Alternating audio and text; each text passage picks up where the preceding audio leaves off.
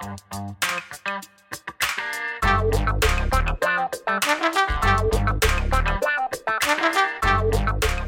guys, Montel here, and welcome to this edition of Let's Be Blunt with Montel. My guest today started his journey in the cannabis industry as a YouTube content creator with a channel that grew to over 190,000 subscribers. And then it was deleted from YouTube in 2018 due to cannabis censorships.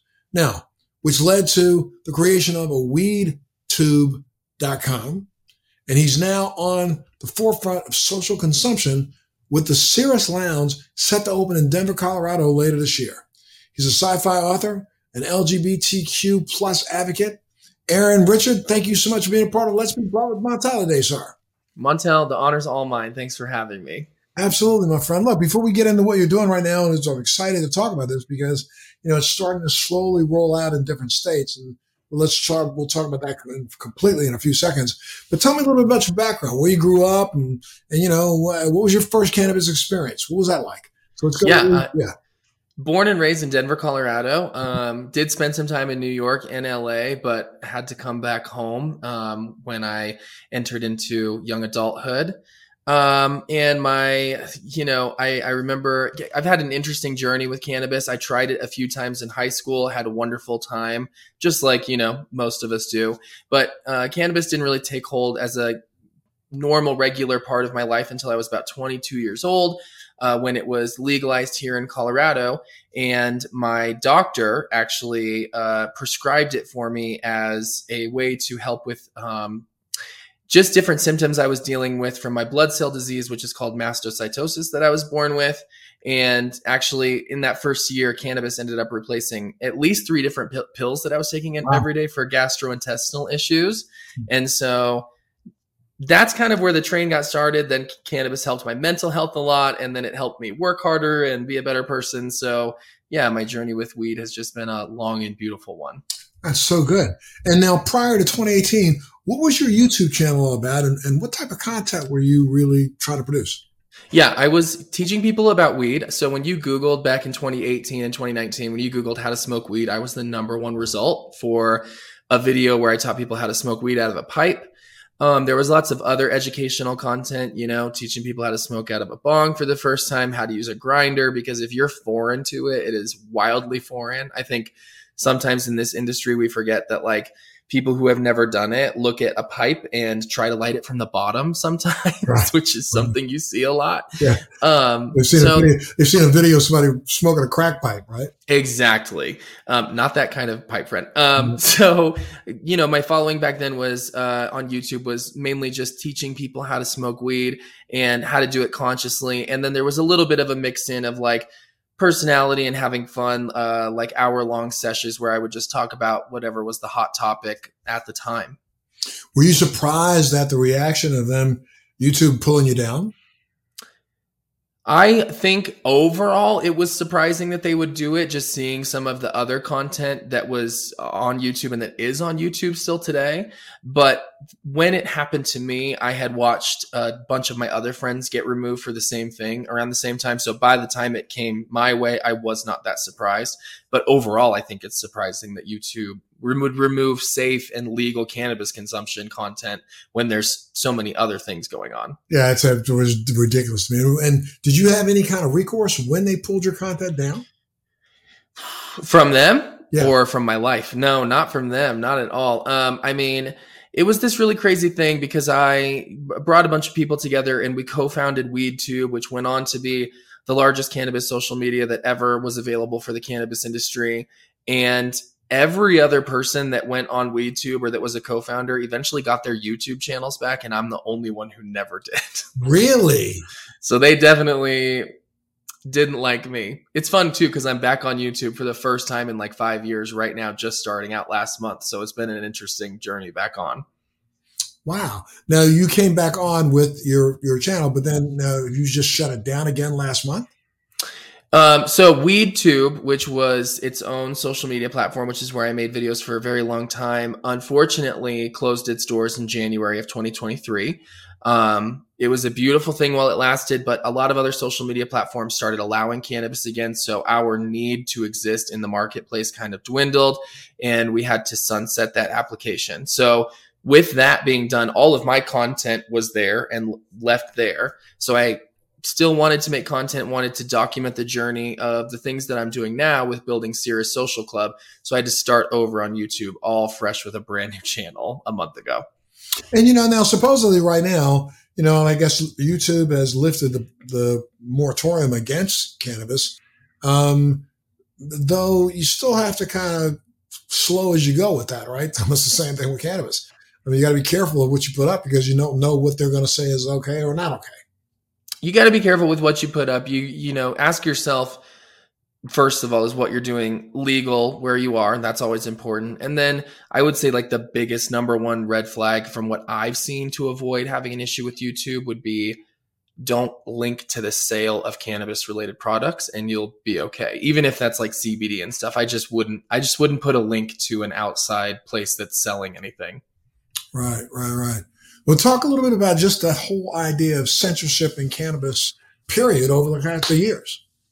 I mean, it's crazy, right? I think there's a lot to be said for why cannabis has been so censored and restricted in this country for the last century, nearly. And, asking questions of like why certain people wouldn't allow cannabis to be part of mainstream culture. But I think what it's come down to now with YouTube and Instagram, when they were heavily censoring cannabis stuff, they'd like to say that it's for advertiser relationships, which it probably is. But also, especially on platforms like Instagram, there's this weird niche of what they want is a piece of the marketplace once it becomes federally legal. So you have to stifle all growth until they can enter the game too, is kind of how I see it. Right. Which I think is just, it's ridiculous. And especially, and it's tough too also because you're dealing with, I guess we just had another state come on yesterday, but we're dealing with so many different state municipalities, state regulations. There are certain states that you can't even put any information about cannabis at all up online, which is really kind of crazy to me. As if, what is it, out of sight, out of mind? What are they trying to do? I don't know. And it's this weird thing of like in America, for some reason, we believe that the less people know, the less people will be interested. And it's definitely like human psychology dictates the opposite. Like the more information people have available, the better decisions people will make. So you should widely disperse as much information about cannabis as we can. Absolutely. And I think, you nailed it. The more you know, the less of a, I don't know what you would call novelty it is. So therefore you wouldn't have, it's like the more information that is out there, those who would gravitate to cannabis will gravitate to cannabis. Those who won't. Exactly. Interesting comparative would be for me something like alcohol in Europe versus here. Like the level of alcoholism in Europeans is significantly lower than it is in Americans because they make alcohol available earlier. It's much more of a normal part of life. There's not this taboo culture around it that makes people get addicted to it so much more rapidly. So it's the more people, whenever you tell someone they can't do something, what do they want to do? Of course, whatever you tell them you can't do. So exactly. Let me ask a couple of questions. Now, they've been telling people that we can't get together and socialize and consume cannabis, but and in some states, they're letting you do that. There's social consumption. Other states, there's not social consumption. Other states, it's like a gray area. I guess you have to try to open something and then get shut down before you know whether or not it's legal or not. I mean, why did you decide to take on what I think is going to be the next, Waterloo, the next really big pushback by so many. I was in New York about a week ago and it was really funny. I was driving in from the airport. This driver had picked me up, was bringing me in from the airport. And, he didn't say a word the entire trip, probably a 40-minute drive. And the last 10 minutes we were in downtown Manhattan. And the only thing he said to me was when we got into Manhattan was, because I rolled the window down, I was like a little tired of the air conditioning. I was like, can we cut the air conditioner off and we just have some outside air? And I rolled the window down and we kind of pulled out this corner. Of course, I had a waft of some decent cannabis came flowing through the car. And the guy turned around to me and said, yo, you smell that everywhere. It's everywhere these days. I'm just so sick of it. And I was like, what do you mean you're so sick of it? You don't smell it. I mean, if you smell it, hold your breath for a second and it'll go away. That's what I felt like saying to him, and I didn't. And then I'm just thinking he's going to be one of the guys that's going to complain about the fact that on a street corner or on at some location in the city, they're going to allow people to smoke. And of course you're going to smell it outside. But why would you jump into this aspect of the business, which is really, I think, going to be the next major pushback? I love that you brought it up that way and suggested it in exactly that way. And you're right. It is going to be a major piece of pushback. And in all sincere honesty, for anyone out there listening that's considering opening any type of business like this, Montel's right. It's going to be a huge pushback, especially in terms of odor control, smoke. I mean, we're introducing social consumption in a time when we are decades past removed cigarettes from society, basically, right? Like, we are all very aware that smoking together in a closed room is not the vibe. That's not what we go out and do anymore. So it's like a weird time for this cannabis thing to hit. The reason that I want to do it and that I'm so excited about what we're doing with Cirrus is because I believe that the concept of Cirrus is the one that is going to be the least offensive to the largest group of people. I've developed it in everything I've done. I've asked myself, would my Nana, who is a super respectable grandmother, she's a realtor, she stays in nice hotels, she travels, she's just a lovely, average mid-60s woman. And I'm like, would my Nana come in here? And if ever there's something that we're doing or adding to the experience of Cirrus that my Nana wouldn't want to do, then we've failed. Some of those things include like joint paper, blunt smoking. My Nana's not going to be comfortable walking into a room where people are doing that. But is she going to be comfortable coming into a room where there's volcano vaporizer happening and maybe a bong rip here and there, but the bong rip is out of a beautiful piece of crystal glass? 100%. So at the end of the day, it's not going to be for everyone, but what I believe that I'm doing with Cirrus is making a concept that is environmentally, like where when you're in there with your eye, every sense, smell, touch, taste, everything is beautiful for the senses. Did you design special, air purification systems, or you buy them off the market? Yes, we have incredible air purification systems. Just to full disclosure, in our 8,600 square foot building for Cirrus, our mechanical system costs about $400,000 for the level of ventilation that we will be moving throughout the air. And that's like Las Vegas casino level air exchange, where you walk in there and maybe you can smell a slight dinge of cigarettes. Like, I'm not saying you're ever going to come in Cirrus and not smell weed. Like, there's going to be a weed smell a little bit, but you're not going to have offensive smoke anywhere around you. Gotcha. And now, I don't know, it's Colorado, so does your law, I think they're going to start consumption in Massachusetts, but they're not allowing you to sell anything. You can't even get water. It was like, give me a break. People are going to go into a social consumption place and can't get a glass of water. Come on, that's really ignorant. And I do buy the fact that alcohol and cannabis don't necessarily meet, but are there regulations that allow you to sell at least non-alcoholic beverages? Can you sell food? What? Yes. So I built the whole model of Cirrus based on what was allowed for Denver. And they do allow food sales, and they do allow beverage sales that are non-alcoholic. And I agree with you. Alcohol and cannabis, especially for what I'm trying to do, which is take over people's Friday night or give them a new option for a Friday or Saturday night. We don't want to mix the two. I'm trying to convince the world that you can come have a little inhaled cannabis at Cirrus and still have a great Friday night. Go to dinner afterwards. Go to a show afterwards. You'll still have a great time. You don't need alcohol. But we can have beverages and we can have food. There are some interesting regulations. For example, we wanted to have a coffee bar in one area, which looking back now, it wouldn't fit in what we're doing anyway. But at the time, we wanted to have a little, Starbucks style barista situation where daytime guests could go up and order and see a coffee be made.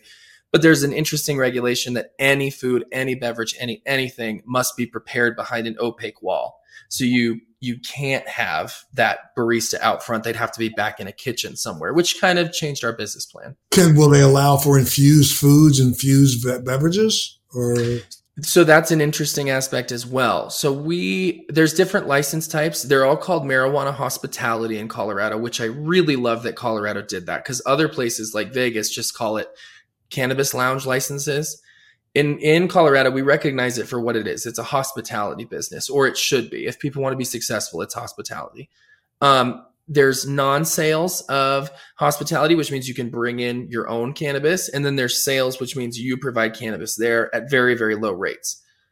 Infusing the cannabis into anything is another level of license that no one has been approved for yet. That's not something that we're going to be doing. In fact, I strongly stand behind inhaling cannabis for social use. Eating it can be a little different, but we want to pioneer smokeless inhalation for THC. So that's a big thing that we hope we can pioneer in the next 5 years, is a way to inhale it without it being smoked. Got it. Well, and then, I guess your feedstock will determine whether or not you can do that, because, THC, unless it's THC, it needs to be heated. Yep. So, and that's why our main proponent will be the volcano. Are you familiar? Have you tried a volcano? Of course. Yeah. I had a volcano 20 years ago. Yeah, exactly.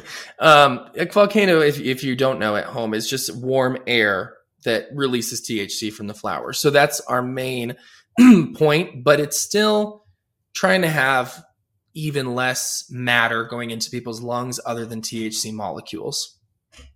Gotcha. And, now, are you municipality specific? I mean, did you have to get, you got a state license, but then you have to get covered by the local municipality to allow you to have a lounge?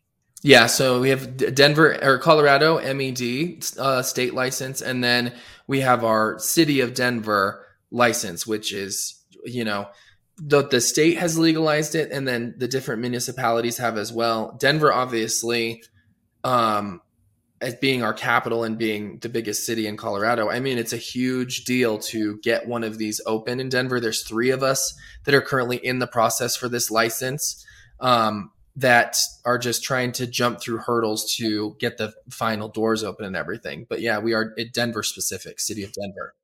So now, when do you intend to open? September of 2023. Okay. And I guess the word is out on the street. Are you getting any pushback from any of your neighbors or anybody near you?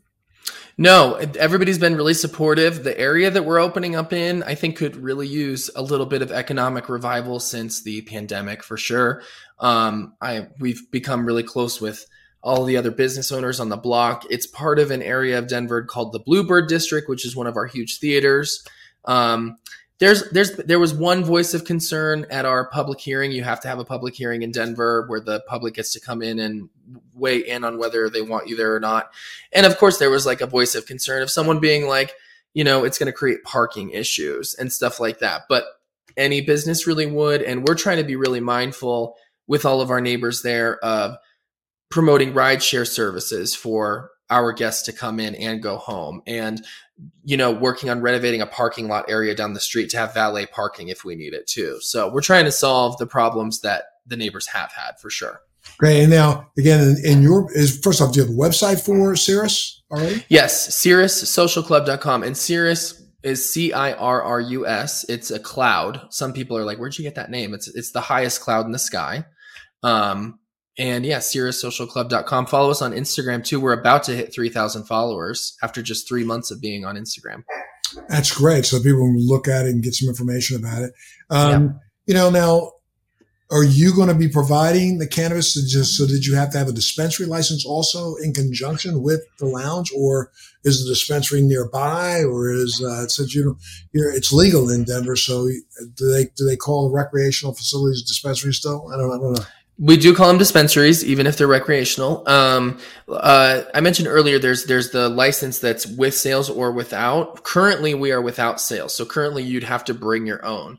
That being said, if I can just share a little bit with you, Montel. Sure. We have hit like the slightest little roadblock in our process, which is just that it costs a little bit more money to change the world than we thought that it would, which is okay. So we're taking investment meetings and stuff, and the investor's response is, hey, we really need you to sell weed here. Like, that really needs to happen for this to work out the way that you want it to. So We're actually about to restart the application process. The city of Denver has allowed us to keep our current approval while still applying for the new type of license. And then as soon as we would become approved for that one, we could forfeit the old one, which is just such an interesting process. But we still wouldn't sell weed. We wouldn't change our prices or anything. It's just the ability to control what product people have in front of them. And it just, instead of outsourcing that cost to a dispensary, it's just that we just take that cost on ourselves because it's all inclusive pricing at Cirrus. So everything's included. So you would basically purchase from a dispensary, have it on your facility, and then you give it away or you sell it? So, for example, in our current model where they have to go to the dispensary, when you make a reservation with us, there's multiple ways to do it, but you would get a discount for your purchase at a dispensary. And that dispensary would go in with Cirrus, like $10 a piece on that cost. So it would cost us $10 to get them that weed. In the new model, we would go to a grower and buy bulk cannabis that we thought, which is really perfect because finding the right cannabis strain for people to consume socially is a whole science in itself. And I was worried about making sure people would buy the right strains. Like if they bought something super strong THC and then they feel all awkward, that's not going to work super well. So it would more be like when you come to Cirrus as a guest, if we have it there, you pay your fee to do the sesh. And it's just that instead of paying $10 to the dispensary, we paid probably like $5 to acquire the cannabis to give to you. But we don't have like a menu of weed necessarily. We have 3 strains and they're what we recommend for your experience. Gotcha. Well, yeah, I mean, when you look at this and think about how do you think this will translate in other states? Because again, everybody is different. You're going to have to kind of go in and look at the municipality rules and regulations and figure it out. I guess you're going to have a chance to sell food, but you can, there's one idea in Massachusetts where, you'll have the facility and outside the door, you can have a food truck. Yeah. So this is the thing about Cirrus. What I think Cirrus is it is the perfect, because nobody's done it, right? There is no mainstream brand that we're all aware of in cannabis hospitality that's like, oh, this is how you do it. So my goal is to have Cirrus be that business so that when new municipalities legalize and they're like, well, what do we do? They can be like, oh, you see this successful company here. Same thing within Denver, where there's a lot of gray area right now for us in what we're allowed to do and what we're not allowed to do.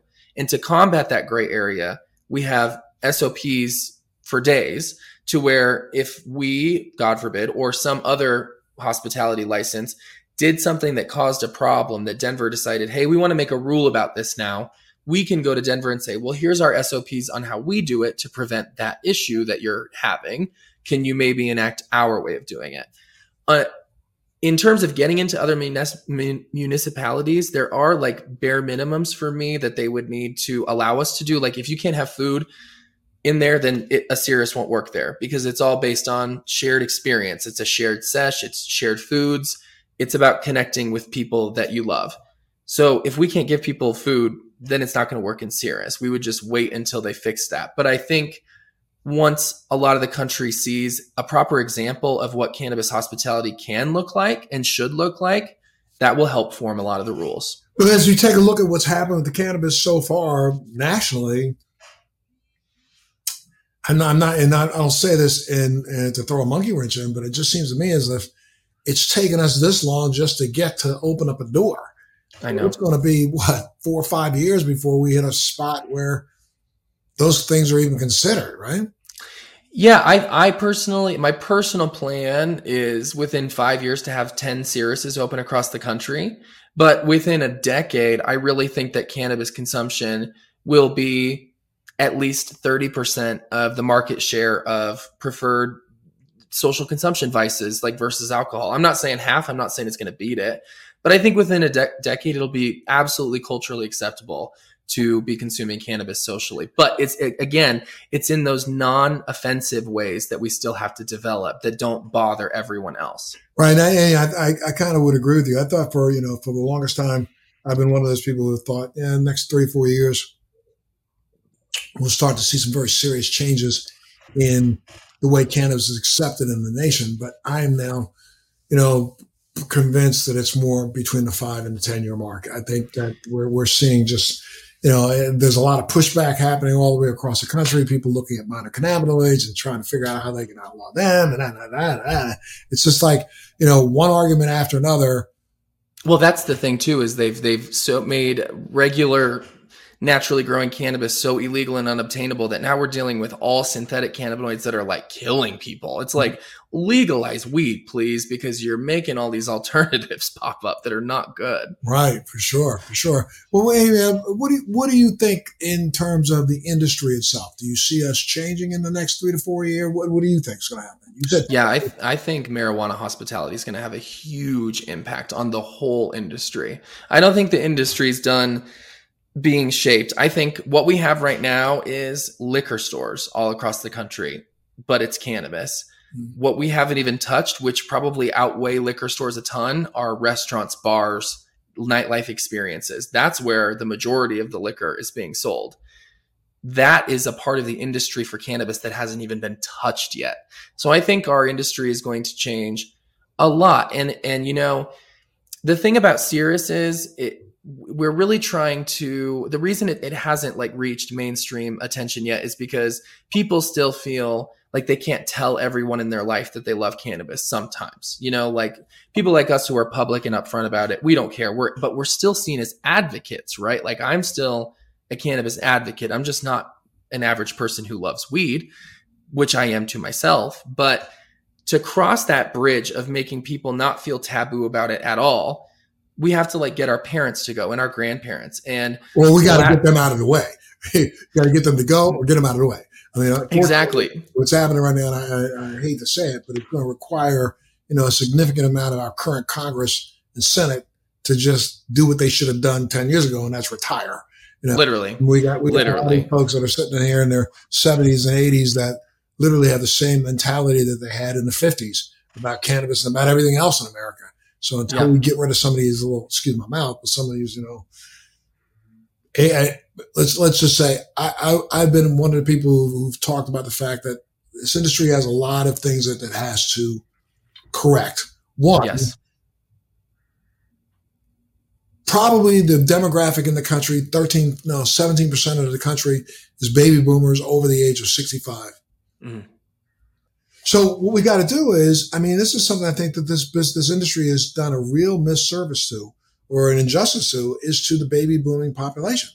Because if you look across the country at every state where legislation put the rules in place for cannabis, it was the baby booming legislators that did so. Why? These are the guys who remember themselves when they were in high school smoking a joint under the bleachers, or their friends who smoked a joint under the bleachers, but they recognize that that friend is still a successful person.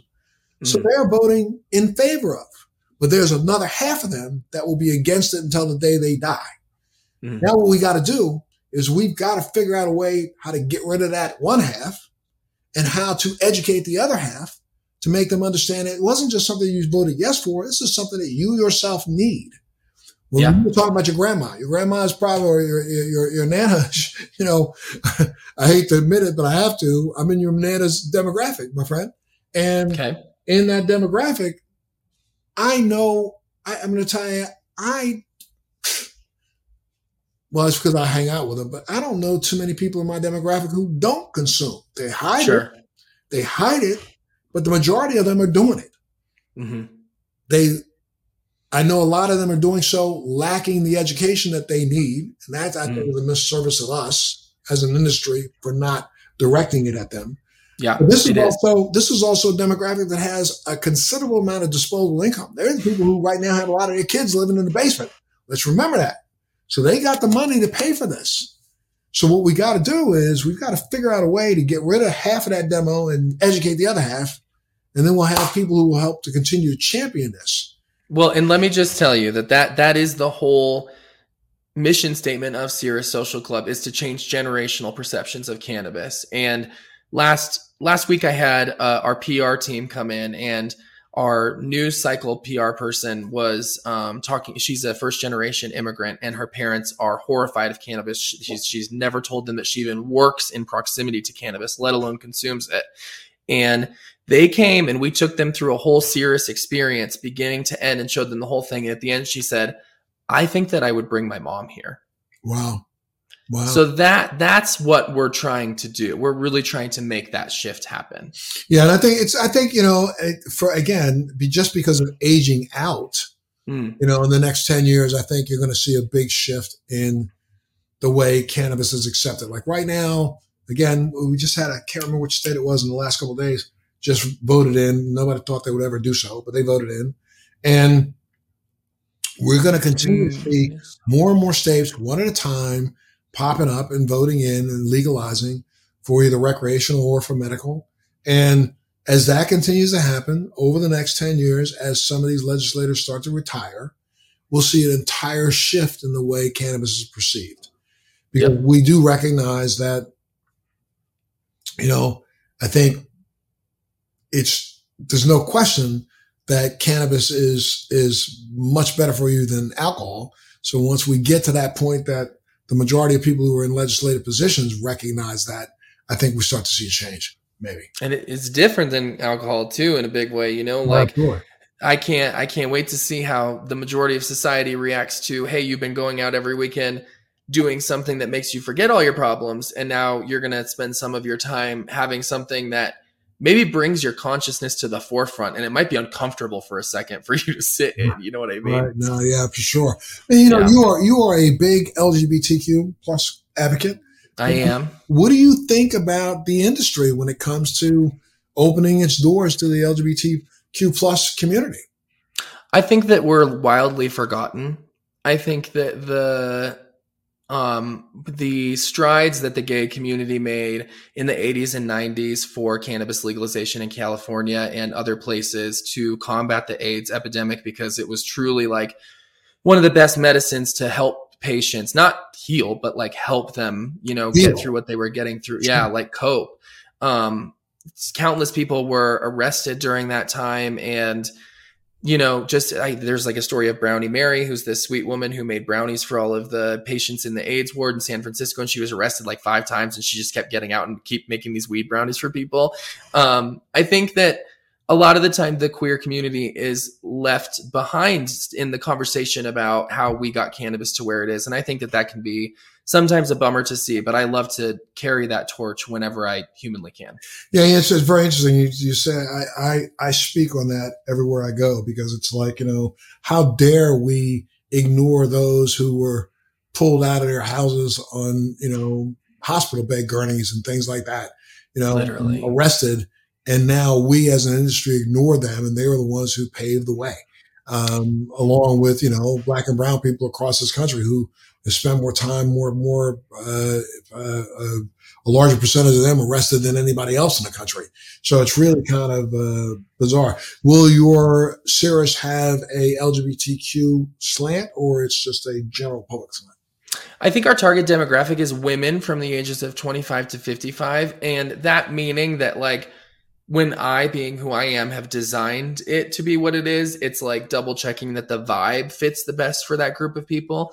But 100% Cirrus is a safe place for queer people. They would feel totally comfortable there. And that's one of the reasons that I did it. I, as a queer person, as a gay man, it's really hard for me to find a space in the cannabis industry, whether that's a physical space or a communal grouping or anything like that, where I feel 100% comfortable and safe the whole time. So I think coming out and boldly making a business that is so in your face feminine in a way that even mainstream cultural businesses won't do anymore, because it's almost too risky to have so much identity in commercial business anymore, was my way of being hey, there's this other half of this industry, and that's women and queer people, and we deserve a space too, and watch this space become the biggest and most culturally relevant one. Yeah, just as you're talking, I got to get your opinion. I mean, you've noticed in the last, it's really weird to me. I can't get to this in my brain.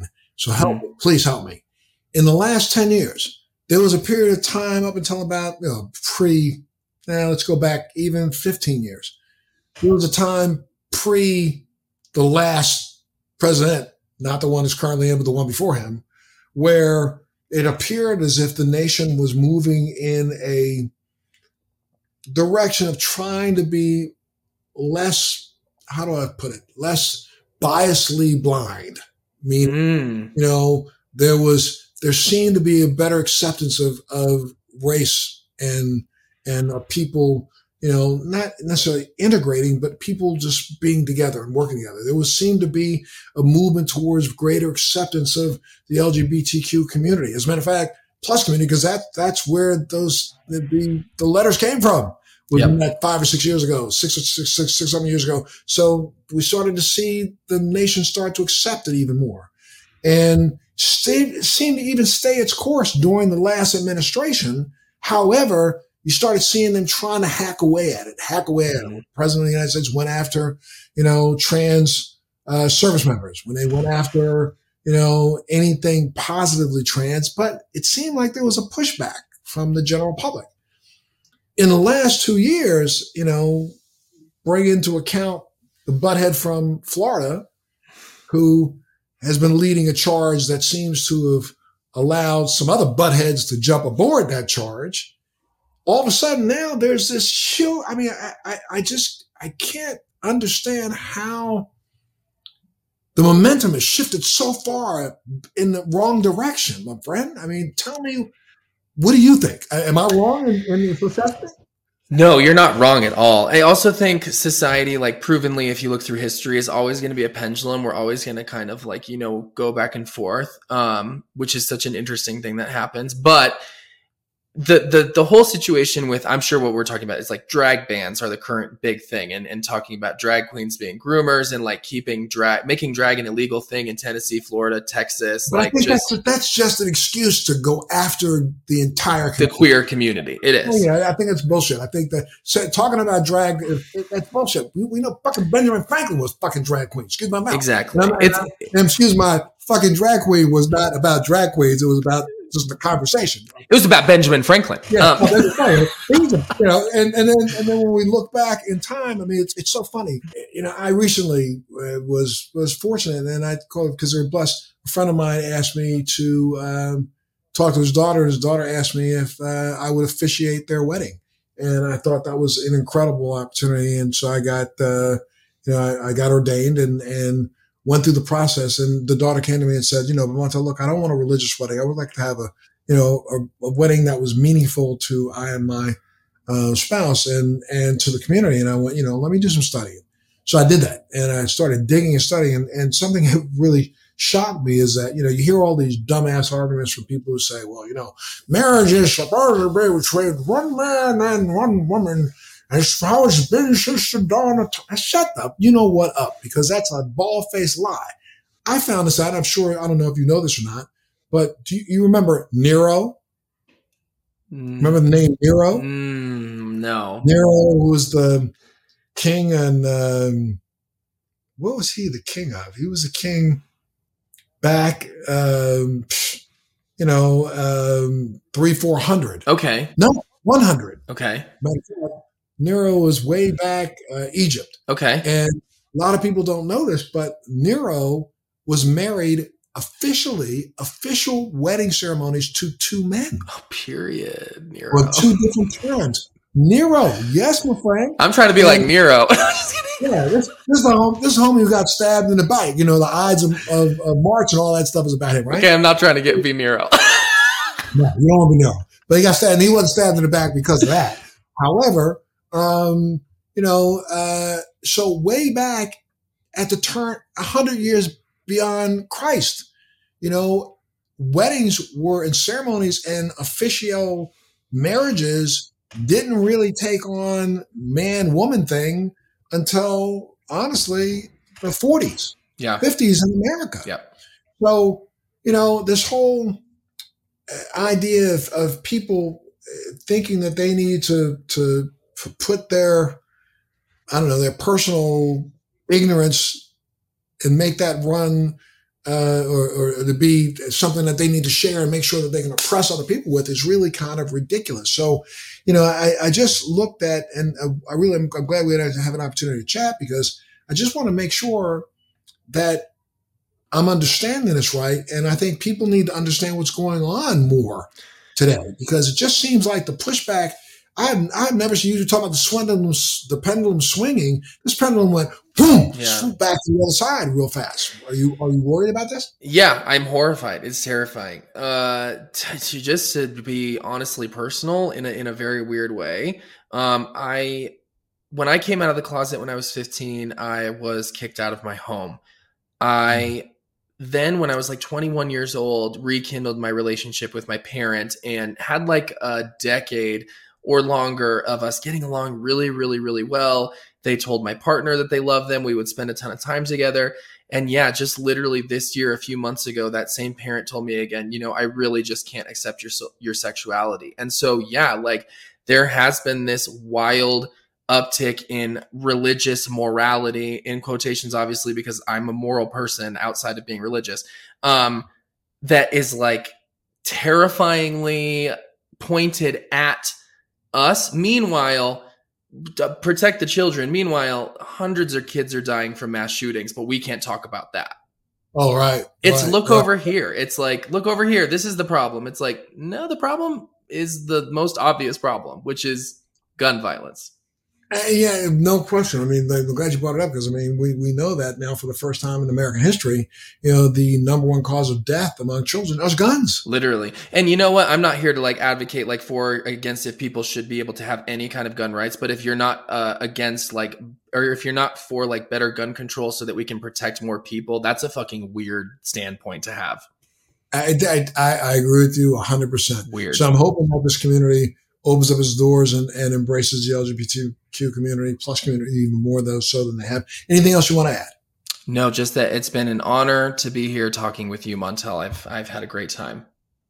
Oh, my friend, I've had a great time too. And anytime you want to come back, and make sure you come back and talk to us when you get ready to open up. Maybe, I'll try to get out to Denver and we'll do a live a podcast from Cirrus. Yeah, we have a podcast studio that's being built into it. So we'll get you right on in there. That's great, man. Because I mean, that would be, I think that's something that will help to change the attitudes. And I hope that, again, we see this pendulum swinging back the wrong direction on so many things. I hope it doesn't swing back in that direction when it comes to cannabis also. Yeah, that would be bad. But I think the cat's out the bag. It's too late now. Sorry, cat's out the bag. Old Blue's gone down the driveway. Old Blue, you can't get him back. He's going to keep on, right? Yep. All right, my friend. You be well. You take care of yourself. Take care of all those you love. And, again, hit me up sometime in the future. We'd love to have you back. Thank you very much. Thank you. Sure. One more time before we go, give them your stats. Give them, where can they find out more information? Yes. Go follow Cirrus Social Club on Instagram at Cirrus Social Club and follow me at Arend Richard. My name's spelled AREND Richard. It's an interesting name. It's a nice spelling, but interesting pronunciation too. Yeah. So you take care of yourself, stay well, and make sure you continue to tune in to Let's Be Blunt with Montel. Thanks for joining me on Let's Be Blunt with Montel. Please make sure you're subscribed and hit the bell to be notified when new episodes post each week. We'd love to hear your feedback also, so please send us your comments.